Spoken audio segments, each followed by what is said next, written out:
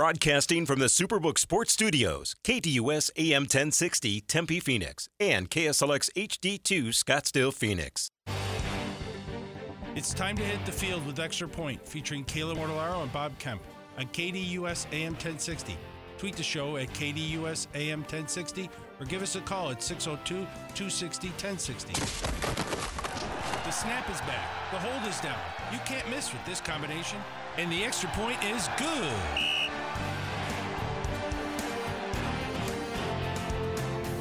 Hour number 2 of Extra Point right here on KDUS AM 1060 on this Wednesday, March 22nd. Bob Kemp, Kayla Mortellaro with you up until noon today, as we typically do. Mondays, Wednesdays, Thursdays, and Fridays. Follow along with us, terrestrial radio, KDUS AM 1060, online, KDUS1060.com, and with the KDUS 1060 app powered by Superbook Sports. We'll make room for Nate Davis around 11:15 today to chat NFL and some of the free agency news that continues throughout this period.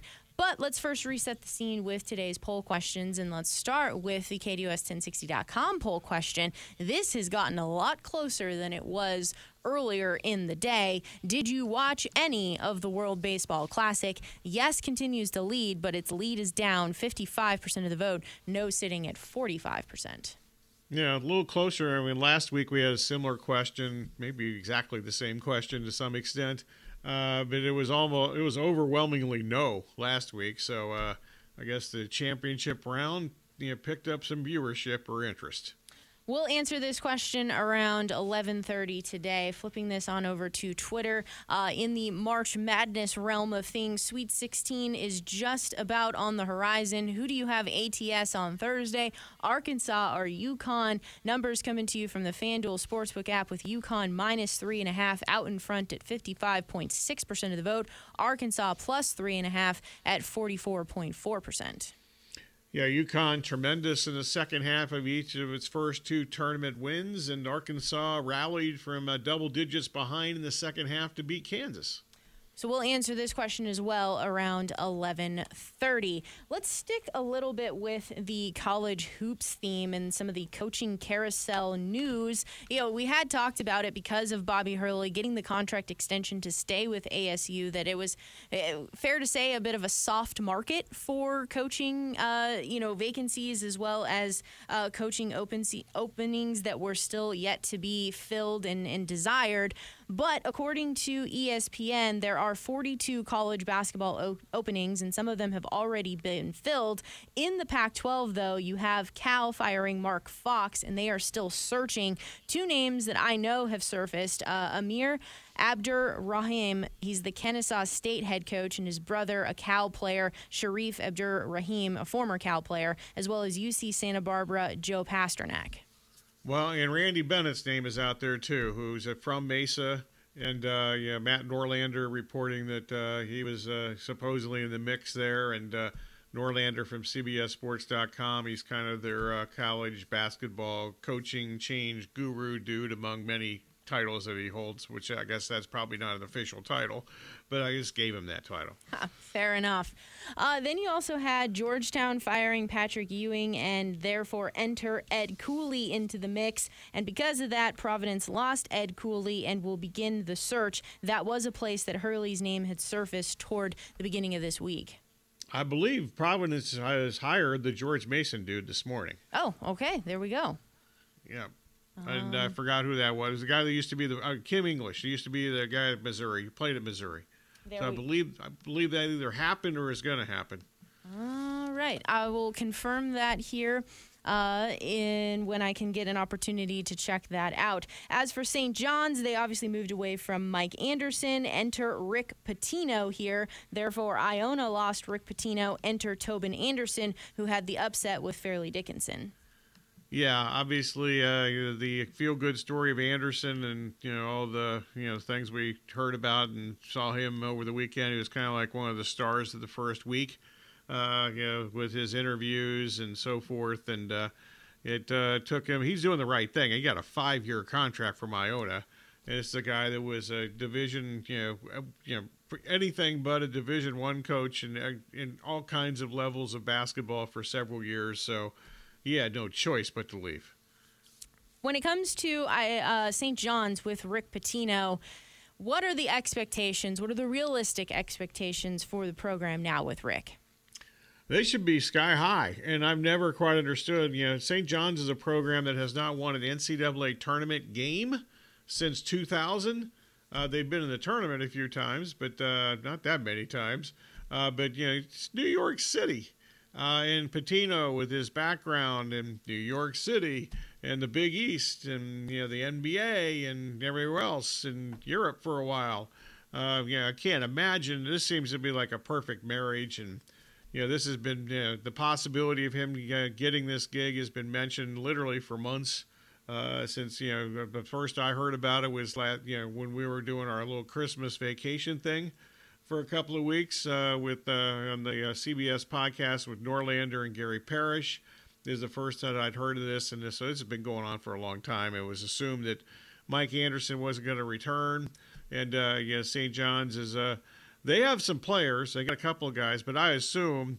I would be shocked if this weren't a heavy transfer portal recruiting class to start with for Pitino to get started. And, I mentioned in the pipeline today on the Sports Zone, do you expect St. John's to be in the NCAA tournament next year in Pitino's first year?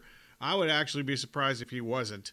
I think the one thing that's kind of with all the other stuff that goes on with Pitino, and a lot of it hasn't been good, obviously, especially some off-the-floor things, but the man can coach, and he's going to have I think certainly the increase the level of talent at St. John's. Even though it wasn't terrible last year, I thought they kind of underachieved as a team. But I would imagine there's going to be some guys that he either doesn't want to have come back, or guys that are going to move on, and he's not going to have problems getting guys and maybe come home to New York City. In fact, the regionals, the East regionals are at MSG this weekend, and 2 of the 4 point guards are New York City products. And I wonder if, had life been different a couple years ago, they'd be playing for St. John's right now. Are you as making a big a deal out of this as some I'm seeing that Rick Pitino received a 6-year contract and he's 70 years old? Well, I mentioned it earlier. I mean, that's definitely interesting. So good for him. I mean, us old-timers need to get long-term contracts. You're certainly not going to say no, but I understand, their expectations. And this is a program that was, for many, many years, from the 40s and 50s and 60s and even into the 80s with Carnesecca. Really highly thought of and one of the better, more stable programs in college basketball, and has turned out to be anything but that for several years running now. Then you have Notre Dame. Mike Bray is out. They're still looking. Mike Bray, this has kind of been interesting as well because there was some TV talk, then the FAU, and then back to maybe potentially TV. Yeah, I forgot. I heard him mention another job in the last 24 to 48 hours, and I don't recall what it was, so I'm not sorry about that. The Notre Dame thing. USF, sorry, not FAU, USF. Okay. That might have been the job that I heard him mention for, so we'll see if that happens. As far as Notre Dame's concerned, Chris Holtmann, the Ohio State coach, his name has been mentioned 10 seconds, or maybe faster than 10 seconds after Bray announced he was leaving Notre Dame. I think he was mentioned the first guy.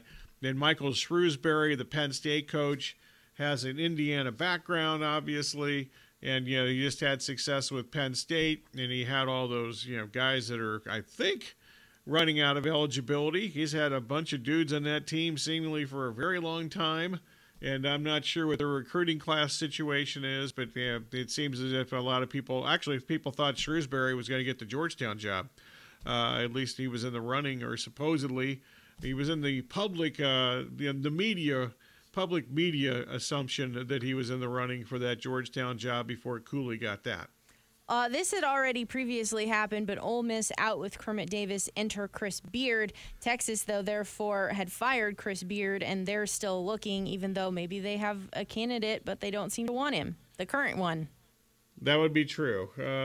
Certainly, we've talked about this for a while, and there was a report 2 or 3 weeks ago now that he wasn't going to be back, no matter how deep they got in the NCAA tournament. And there's at least one person that I know, and I'd like somebody I like most of the time, that'd be me, that actually think Texas is the best team and the most talented team. And if I actually had an official bracket that I filled out, I would have had Texas winning the NCAA tournament. Georgia Tech lost Josh Pastner, enter Damon Stoudemire. Yeah, one U of A guy for another U of A guy. So we saw Stoudemire coach at Pacific a few years ago before he got into the NBA assistant coaching thing with the Celtics, and he was very impressive. At Pacific, they won some games. The West Coast Conference, I know it's kind of regarded as Gonzaga and St. Mary's and pretty much nobody else, but I think that conference has actually gotten better from the bottom towards the top in the last 3 or 4 years. USF has had some success, certainly, and so I think that Stoudemire, interesting fit, and not a bad time to go to Georgia Tech. Now, the one thing about Georgia Tech, and we talked about this last year when they had a football opening also, the academic restrictions at Georgia Tech are a little bit different than some other ACC schools. Syracuse out Jim Boeheim, enter Adrian Autry. Yeah, this was just kind of an automatic thing, other than the fact that I don't think there's any doubt that Boeheim was fired. The circumstances involving of really like a less than a 2-hour period after they got beat in the ACC tournament by Wake Forest. To the weird press conference, which we kind of expected, but it was even more strange than we assumed it would be. And then within 2 hours, the school announcing that Boeheim was no longer the coach and that Adrian Autry, who has been his assistant and played for him many years ago at Syracuse, is the guy that's in. And finally, the last one I'll mention here, Oral Roberts lost Paul Mills, and he is set to go to Wichita State. Yeah, Wichita State's had an interesting program over the years, too. I mean, obviously they had NCAA tournament success in the last, 10, 12 years here. But I remember back in the 80s, they had Antoine Carr and Cliff Livingston, 2 NBA guys, and they were very good. They were really good at that point. And Wichita is a basketball-crazy town. Maybe the state of Kansas is basketball crazy because, obviously KU and then Kansas State. And right now, oddly enough, Kansas State's the team that's still standing amongst those 3 schools. That is, in fact, correct. Nate Davis of USA Today set to join us on the other side of the break. We'll get into all things NFL free agency with him as he joins us from USA Today. That's all happening here on the other side of the break. It is The Extra Point, KDUS AM 1060, online at KDUS1060.com and with the KDUS 1060 app powered by Superbook Sports.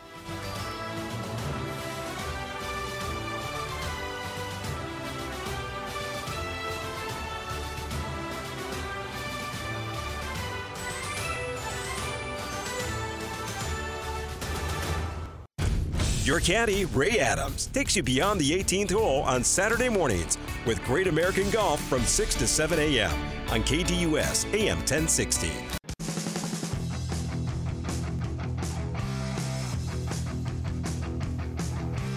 Welcome back to Extra Point right here on KDUS AM 1060, online at KDUS1060.com and with the KDUS 1060 app powered by Superbook Sports. We pop on out to the KDUS hotline for an NFL conversation. Nate Davis with USA Today. Nate, it's Bob and Kayla. How are you today? Good, Kayla. How are you guys? Doing fantastic. Let's first start here with the Arizona Cardinals. And there seems to be reports that talks are ramping up for DeAndre Hopkins. Then there's maybe not a lot of interest. No one really knows what exactly is going on. So what sort of contract changes do you think Hopkins would need to agree to? And what would potentially the Cardinals be getting in return for Hop once he is finally on the move?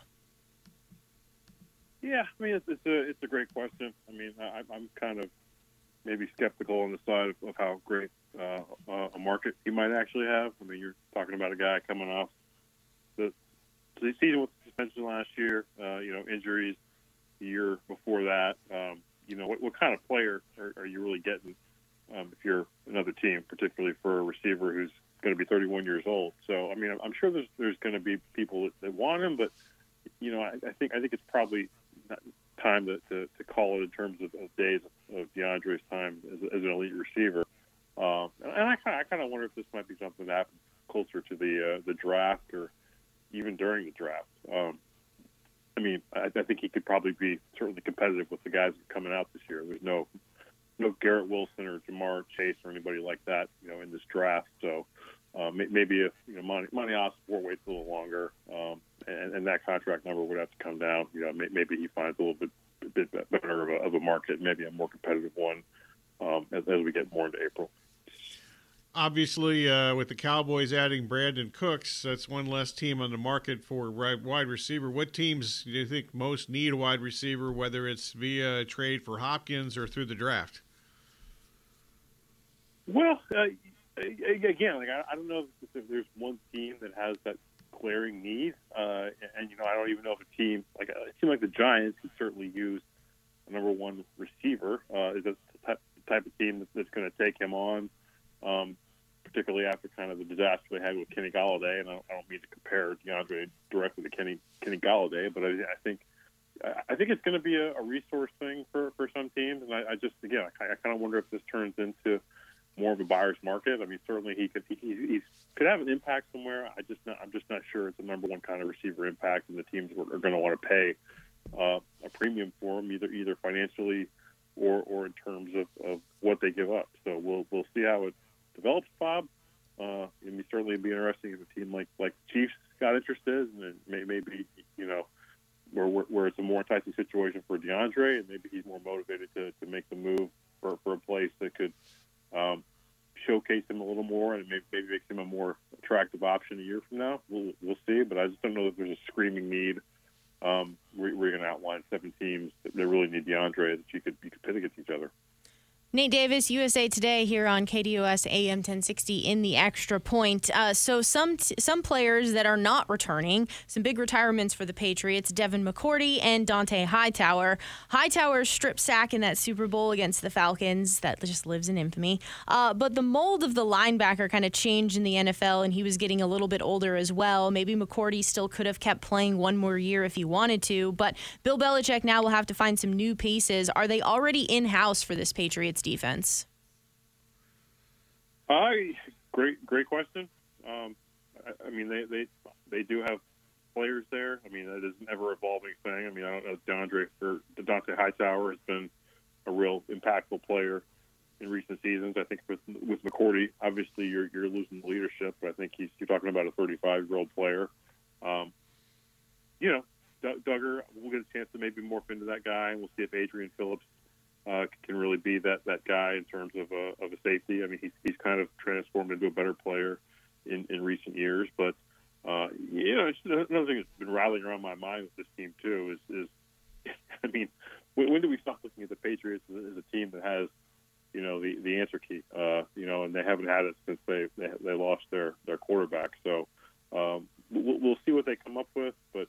I think that this is a team on the descent, and I'm really curious if they're going to be able to recapture in any way, shape, or form what they were during the Tom Brady era. And you kind of wonder at some point if this starts to have a bit of a negative reflection on Bill Belichick, if it hasn't already. The Panthers, they now have the number one pick. What should they do, and what do you think that they will do? And those could be two different answers, certainly. Yeah, I mean, it's going to be interesting to see what comes out of the pro days. Obviously, we haven't seen Bryce Young work out. That's going to happen here soon. And the Panthers decision makers, I expect up to and including Mr. Tepper, are going to be looking at these very closely. Frank Reich is holding the cards very close to the chest right now.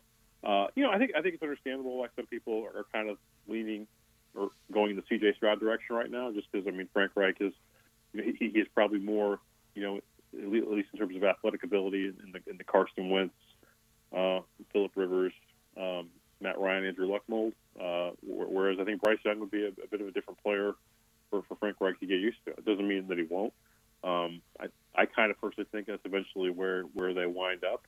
I don't think C.J. Stroud's going to look much better than he did at the pro day. It's certainly, at the end of his career, namely in the Georgia game. So I've been really impressed with what I've seen with him lately in Indianapolis in the college football playoff. I don't know if he's going to catch up to Bryce Young in time to overtake him, but it's also going to kind of depend on what they're hearing in their interviews, what they do in their top 30 visits, and that kind of thing. But I still kind of think that Bryce Young, probably just in terms of ability and what he's put on tape, is probably the best quarterback in this draft, and I think probably that's where the Panthers will ultimately work their way towards.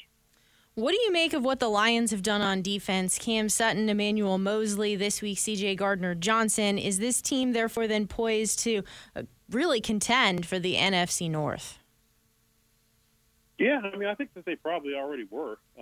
They did have the worst defense in the league, at least overall last year, so there was work there to do. It's going to be interesting to see what they come up with in the draft. It's the sixth pick, and could a guy like Jalen Carter possibly land in their lap if they decided they're comfortable going in that direction? But yeah, Kayla, I mean, I think that they're kind of, I don't know if they're prohibitive favorites in that division, but I bet there's going to be a lot of people picking them to win it, given the way they finished last season. Including that Week 18 win against the Packers when ultimately the Lions didn't have anything to play for. But pride, and just the way, I saw an interesting thing on Good Morning Football the other day. Who's the second best quarterback in the NFC? And some people would say Jared Goff, which is amazing to think about right now. And I'm not saying that's the definitive answer, but the fact that he's even in the conversation, at least in terms of the NFC, kind of just tells you where the conference is as a whole. So I would be shocked if this team doesn't make the playoffs next year, whether as NFC North champs or obviously as a wild card, but I wouldn't want to see him on my schedule. Okay, so sticking with the NFC North, Aaron Rodgers is still with the Packers. What's the holdup here? Well, Aaron Rodgers told us, Bob, the holdup is the Packers, and they're waiting to see how much they can get out of the Jets here. And I guess again, how long is this going to take? It's a great question. If you're the Packers, I mean, do you let it go past the draft, or do you eventually find some kind of common ground with the Jets so that you can have those draft picks in hand and use them this year, regardless of what that compensation is going to be? But I would think it would happen before the draft. If it goes past that, at some point, and then that point is before Week 1, the Packers are going to owe Aaron Rodgers $58 million, and we know that that's not going to happen, but that's what his contract stipulates. So it feels like the leverage is on the Jets' side here, even though the Packers currently, are the ones that have to decide when they're going to pull trigger. But, if you're the Jets, I think you can wait this out a bit longer.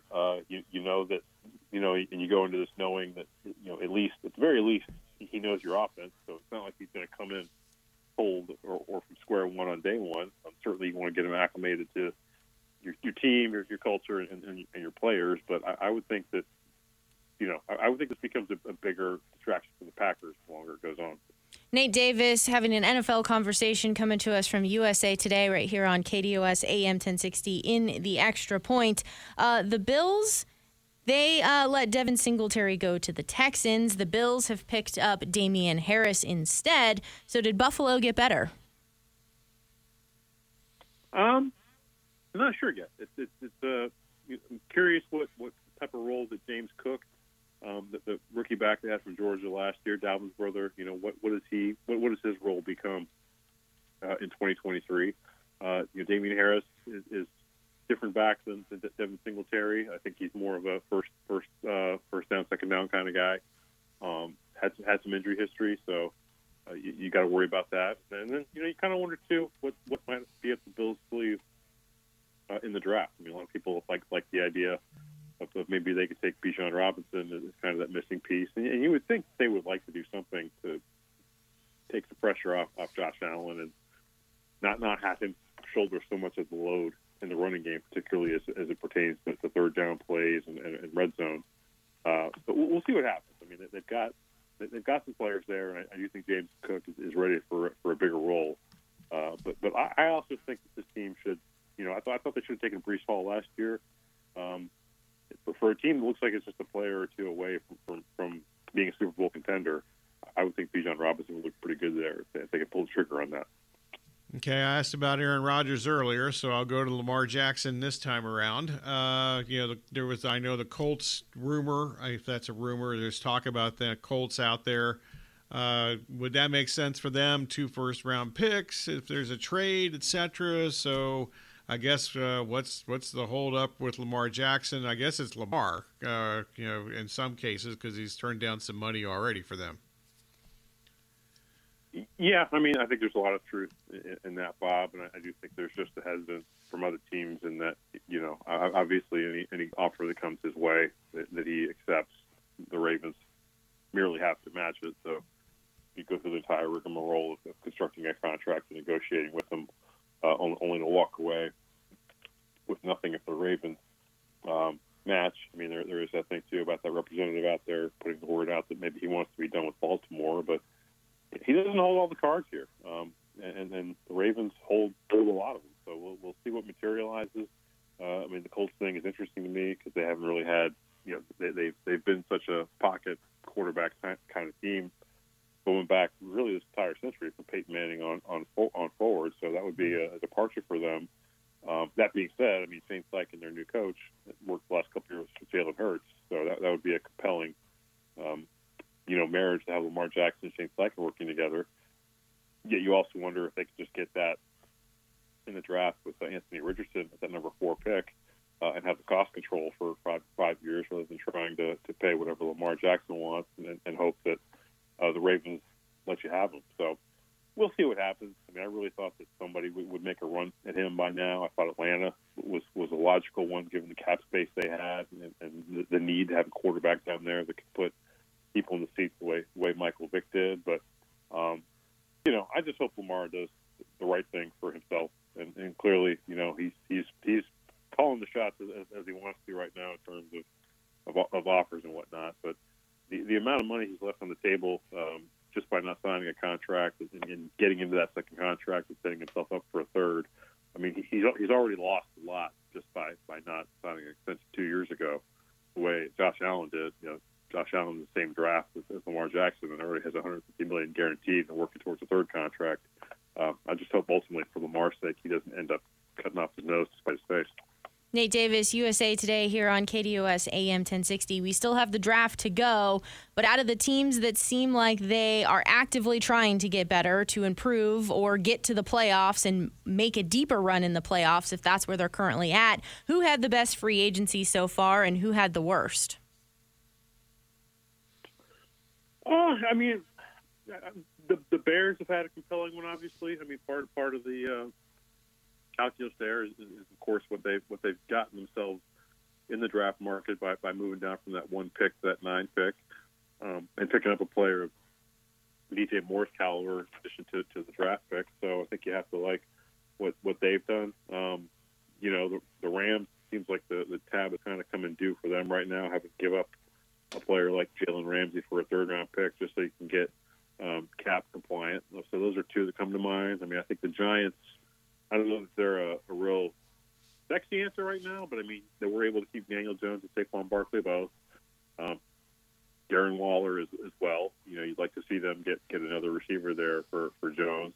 Bobby Okereke from the Colts was a nice pickup for them. But I think, Giants and Bears kind of leap to mind as teams that did well. Atlanta a little bit too. I mean, they were more re-signing some of their own guys, getting some other kind of lower key free agents. But I think this is also, not the greatest free agent class we've ever seen, particularly with the way Lamar's situation is. So I think a lot of these teams, by keeping their own guys, and the Eagles are another one. I think maybe my best answer would be the Eagles, given all the guys they managed to keep in house. While looking at all the free agents they had going into the process, and not losing many, I think that they're, and again, going back to the way the state of the NFC is right now, I think they've done a really nice job keeping it together and looking ahead. I mean, they do have those 2 first-round picks. We'd be surprised if they wind up trading one, but I think that they're really kind of set up to have a bit of a Super Bowl window here. Nate, we greatly appreciate you taking some time with us today, and we look forward to doing it again soon. Okay. Thank you, guys. Good talk to you. As always, yes. Nate Davis, USA Today. As Nate was talking there, it looks like Mecole Hardman has found a new location. He is off to the Jets. That's an interesting place for him. I don't know if that's going to kind of speed up the process for Aaron Rodgers. I don't think he was on the wish list. But Hardman, when he's on the field, which unfortunately has not been very often because of multiple injury situations, he's obviously a run after the catch guy for sure. And it would seem like Rodgers throwing to Hardman would not be a bad fit. No, I think that would be a great fit as long as he's there. And he would be the number one guy by any means. They've got other receivers too. Garrett Wilson, yeah, absolutely. And then obviously, I am blanking on his name, but he just came over from the Packers. Yeah, I'm too. The kid Lazard. There we go, Alan Lazard. Yes. Yeah, so they've gotten guys, and so that's not a bad group. They can just pass block. That would be good. Poll questions, we answer them on the other side of the break. It is the Extra Point. Tune in weekdays to the Sports Zone with Bob Kemp from 9 to 10 a.m. on KDUS AM 1060, KDUS1060.com, and with the KDUS 1060 app.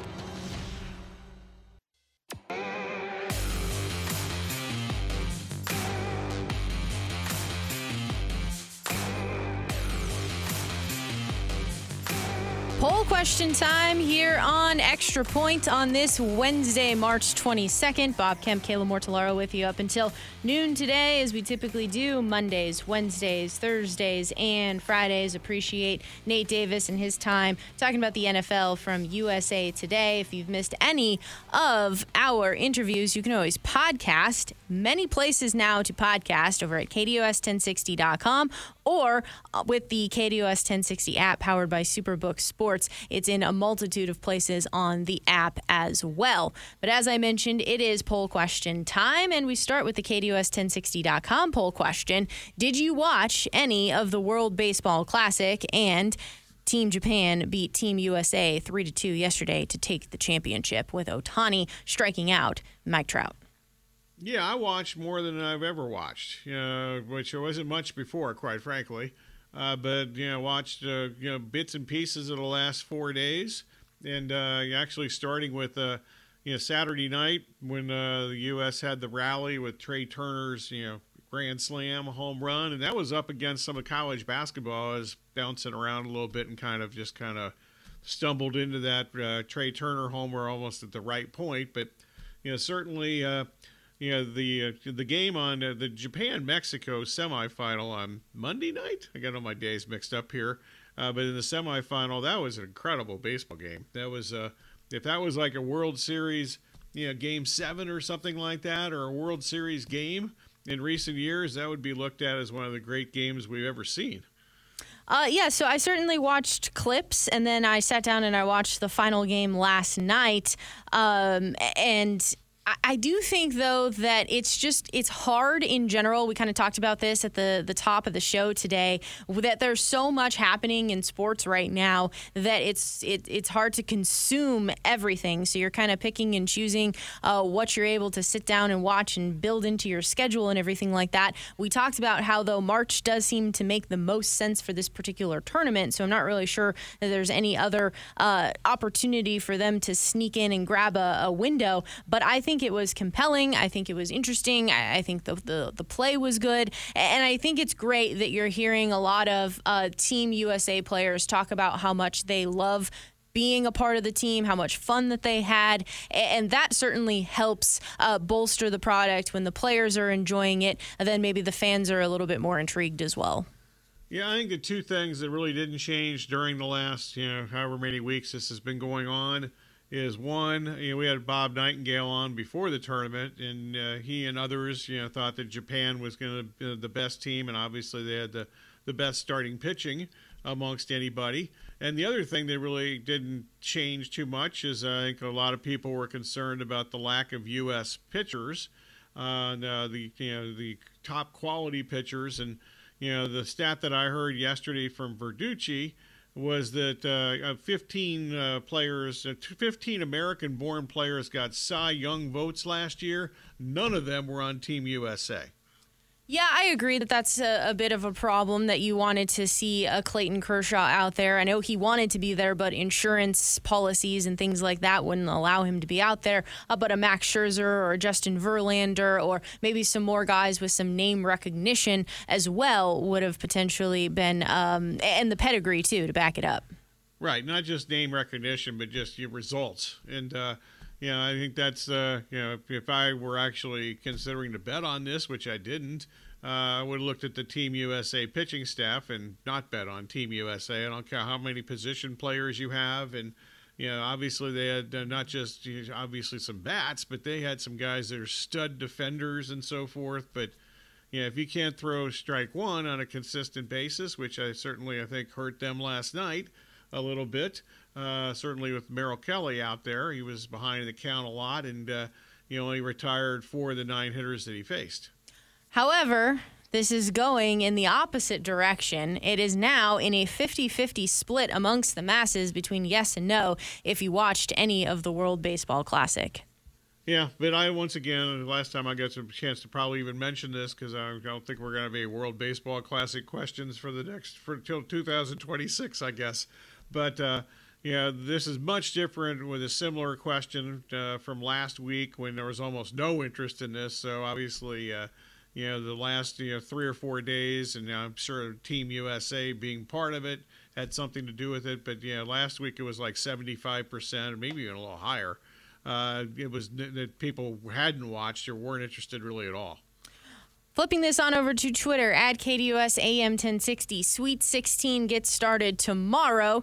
Who do you have ATS on Thursday? Arkansas plus 3.5 or UConn minus 3.5. Numbers coming to you from the FanDuel Sportsbook app. My question here, can Sanogo be stopped? He had 52 points, 21 rebounds on 24 of 33 shooting in rounds 1 and 2. So does Arkansas have anyone on defense to be able to match up with him? I think maybe fouls are the only thing that can stop him. Will Arkansas take good shot selections, or will the path finally run into the wall for this Arkansas team? I like UConn to win this. I don't know that I love 3.5 though. Yeah, I'm a little confused that the number is this tight. I mean, I thought it'd be higher. Arkansas was not thought about highly by hardly anybody when the tournament started. I'm not even sure they were thought very highly about from anybody before the second half when they rallied from double digits behind to beat Kansas. And the fact that there's been money on Arkansas, this game opened 4.5. And I was actually assuming that number would go up. And we're sitting here, there's some threes around the world that we can, if you're really searching for a better number than even 3.5. But, 3.5 is kind of the standard number. But like I said, I'm surprised that this came down. And, Arkansas, they were under 500 in the last 10 games before the NCAA tournament started. The masses, though, man, they're in snug. Every single question. It's another 50-50 split between Arkansas plus 3.5 and UConn minus 3.5. 50-50 split on Twitter at KDUS AM 1060. All right. Do a little preview for tomorrow. Needless to say, we're going to talk about Gonzaga and UCLA, and Ben Bolch will join us from the LA Times. And that will certainly be a poll question in some shape or form. Probably.com poll question for tomorrow. 16th anniversary of that showdown between UCLA and Gonzaga, leaving Adam Morrison in tears. That's true. And even more so, you got guys that played 2 years ago against each other, and there's still some guys on those two teams. Obviously, the stars of those, the top three players on those teams. Well, the top three players on the current team, for those current teams, plural, all played in that game, that classic game a couple years ago when Suggs made the game-winning shot in the semifinals. And luckily for me, Gonzaga went on to lose to Baylor in the NCAA tournament championship game. So needless to say, there's some great history between Gonzaga and UCLA. Yeah, in addition, who's the best in the West at this point, huh? That's a good point. We will wrap up today's edition of Extra Point on the other side of the break. We'll do what's best for the team, and we'll do what's best for you. The Rich Eisen Show, coming to you weekdays from 3 to 5 p.m. here on KDUS AM 1060 and KDUS1060.com.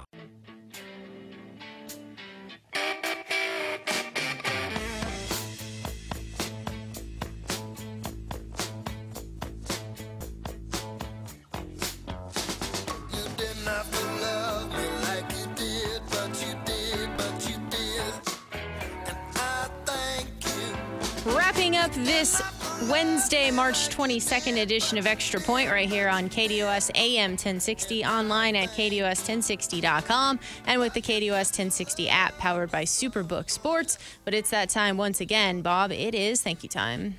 As always, we thank you for listening. Special thanks to the callers, emailers, tweeters, texters, whomever, and whatever else. To the cracks. Also, our guest today was a USA Today tandem, Bob Nightingale, talking about the WBC, and we kind of previewed the Major League Baseball season, which begins a week from tomorrow. And also, we went around the NFL with Nate Davis, among other things. We talked about the DeAndre Hopkins situation, the conflicting reports, depending on which television network or .com thing that you believe in, between ESPN and NFL media yesterday, and within an hour it was like as conflicting as you can get regarding the DeAndre Hopkins trade situation. Sound of the Day courtesy of FS1, March Madness, CBS, and also St. John's Athletics. And then I don't know if St. John's even has a football team, but not a Division I, obviously. But St. John's Athletics. Meanwhile, special thanks to Kayla and Corey and Aaron, as always. And Kayla's going to tell us what's coming up next. From noon to 1 o'clock, it is Sports Map Radio Network, followed by the Doug Gottlieb Show from 1 to 3, the Rich Eisen Show from 3 to 5 p.m., the Sports Zoo with Dave Rooster Bierstein from 5 to 6. And if yesterday you were attempting to tune in to ASU baseball as they were facing Grand Canyon, they made the decision to reschedule their game to today. So as long as the clouds continue to clear here, everything should be set and ready to go for first pitch tonight at 6 p.m. with Tim Healy on the call. That's ASU baseball, GCU, 6 p.m. tonight, KDUS AM 1060, KDUS1060.com, and the KDUS 1060 app.